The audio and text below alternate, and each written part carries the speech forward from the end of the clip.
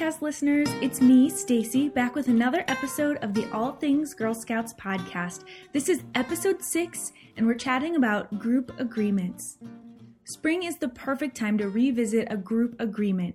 If you did one in the beginning of the year, your girls will have grown a lot since then.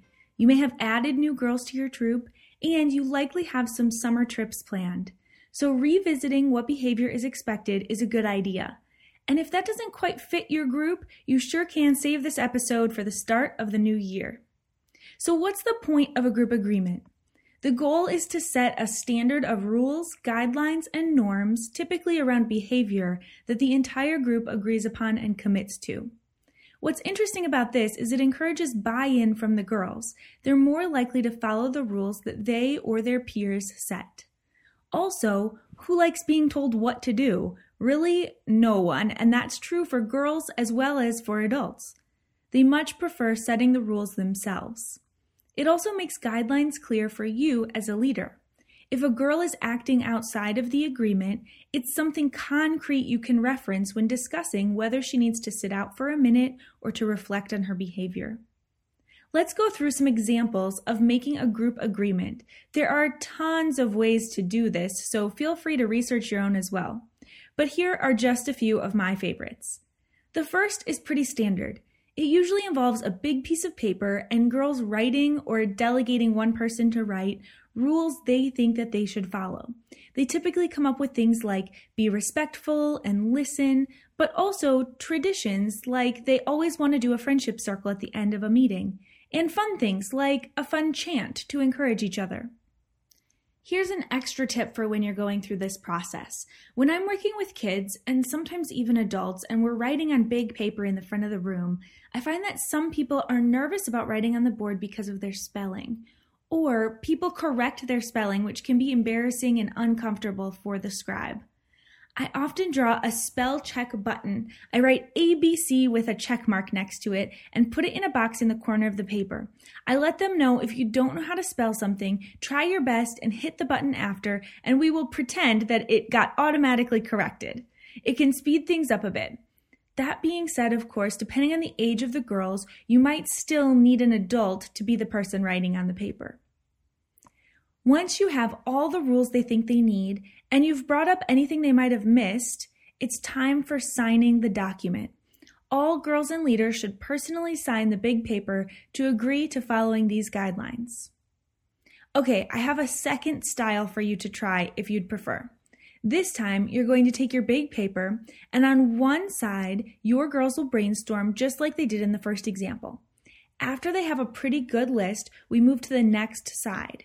Here they will come up with examples of what each of the items means. So if they put respect on the first side, then on side 2, they think of ways to be respectful. If you think about it, some of these rules that all kids know are really abstract concepts, so helping them think about what it looks like can help a lot.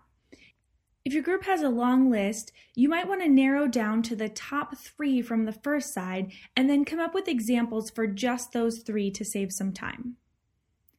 The next style is my favorite on-the-go group agreement. I use it for one-day or short events as a quick reminder of what we need to focus on. It's called the 5-finger contract, and all you really need for this is your hand. We have a free download with an example of what to say and a blank copy for you to customize if you want to, but once you do it a few times, you can totally wing it.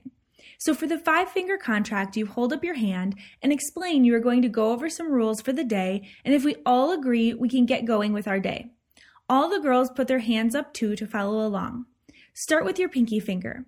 Our pinky finger is our smallest finger and not protected on one side. It could easily get hurt. So we're going to agree to be safe.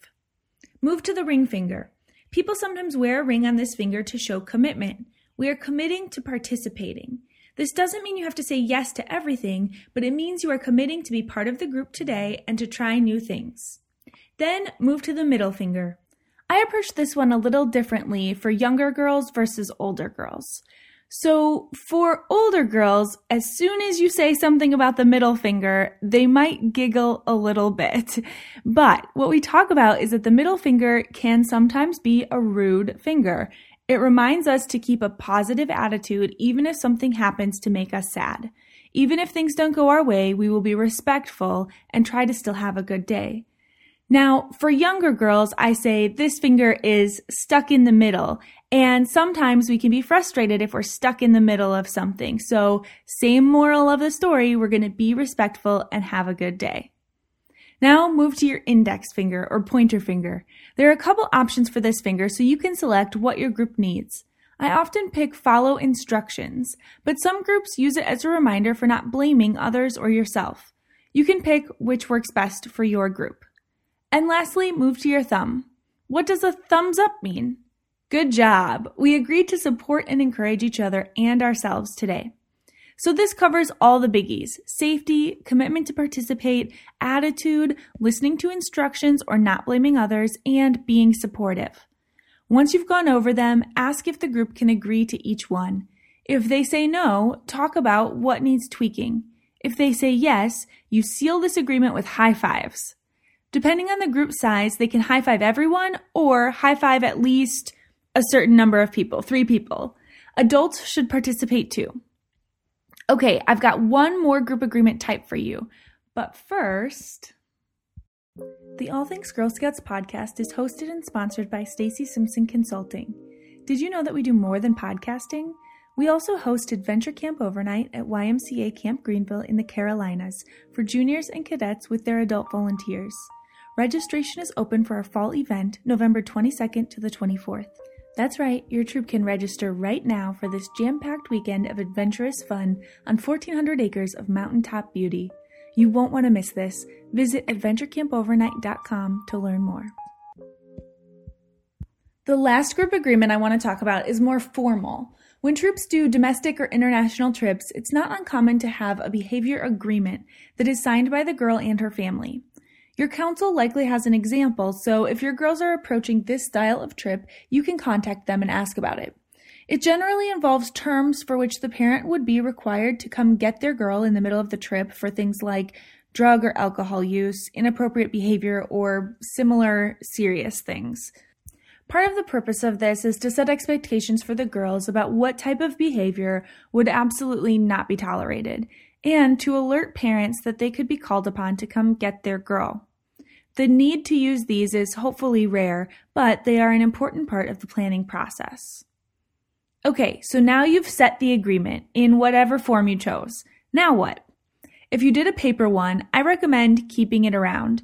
You could bring it and pin it to the wall at troop meetings or take a picture and reformat it to a smaller size. The goal is not to do all that work and then forget about it. You want to use that agreement to reinforce behaviors and discourage negative ones. One girl might be having a hard time sharing with others. You can remind her, remember our agreement? In our troop, we decided we want to share with others. Let's try again. Some days, the girls might just be a mess, and you could use a few minutes reviewing it as a group and remembering what your agreement was. Keeping it handy means that their own rules are what's monitoring their behavior, not yours. When using the on-the-go contract, almost anything you want to correct can be related back to a finger, so you can have a conversation if that's what's needed, or maybe more often, you can just point to your pinky and say, "What's this finger for?" And the girls will answer safety and then rethink their choices. I would say the trickiest one with that is commitment to participate. This shows up in a few different ways. If you're at camp and about to do a zip line, you might have a girl who decides she doesn't want to do it. That's okay, but I encourage you to do a few things. First, she might change her decision after she sees a few people go. So while you don't want to push her to do it, you want to give her a chance to change her mind later. Just keep the door open. And second, that's okay if you don't do it, but if you did agree to participate today, tell me how you will participate instead. This could include cheering on others, volunteering to help hand out supplies, or any number of other things she comes up with, but this keeps her involved in the group experience. Another way this shows up is you have a girl who doesn't want to participate in anything, which is often an attitude issue. She might have a disagreement with another girl, which makes her want to be detached, or really any number of reasons she's not in the mood to participate. Again, you know your girl's best, but I would encourage you to remind her of her agreement and think about ways to participate. She might need some space temporarily, but come back into the group later. She might want to talk about what was bothering her. She might be really stubborn and not participate at all, and you can't make her, and she might just be having a bad day. But the point is to remind her of her agreement and give her opportunities to change her choices. All right, so now you have a few different types of agreements, how to form them, and how to use them later. Again, I really recommend you put some thought into making one now or refreshing an old one before any summer adventures, or if you're adding new girls to your troop. Girl-led behavior norms can be really amazing for a troop's culture, and it makes your life easier. Remember that we have some resources on the website related to this episode. We've got all the information for the 5-finger agreement so that you can have your notes handy. You can find all of that at allthingsgirlscouts.com. Again, that's allthingsgirlscouts.com, and we have tons of other resources and articles and information for you to browse as well.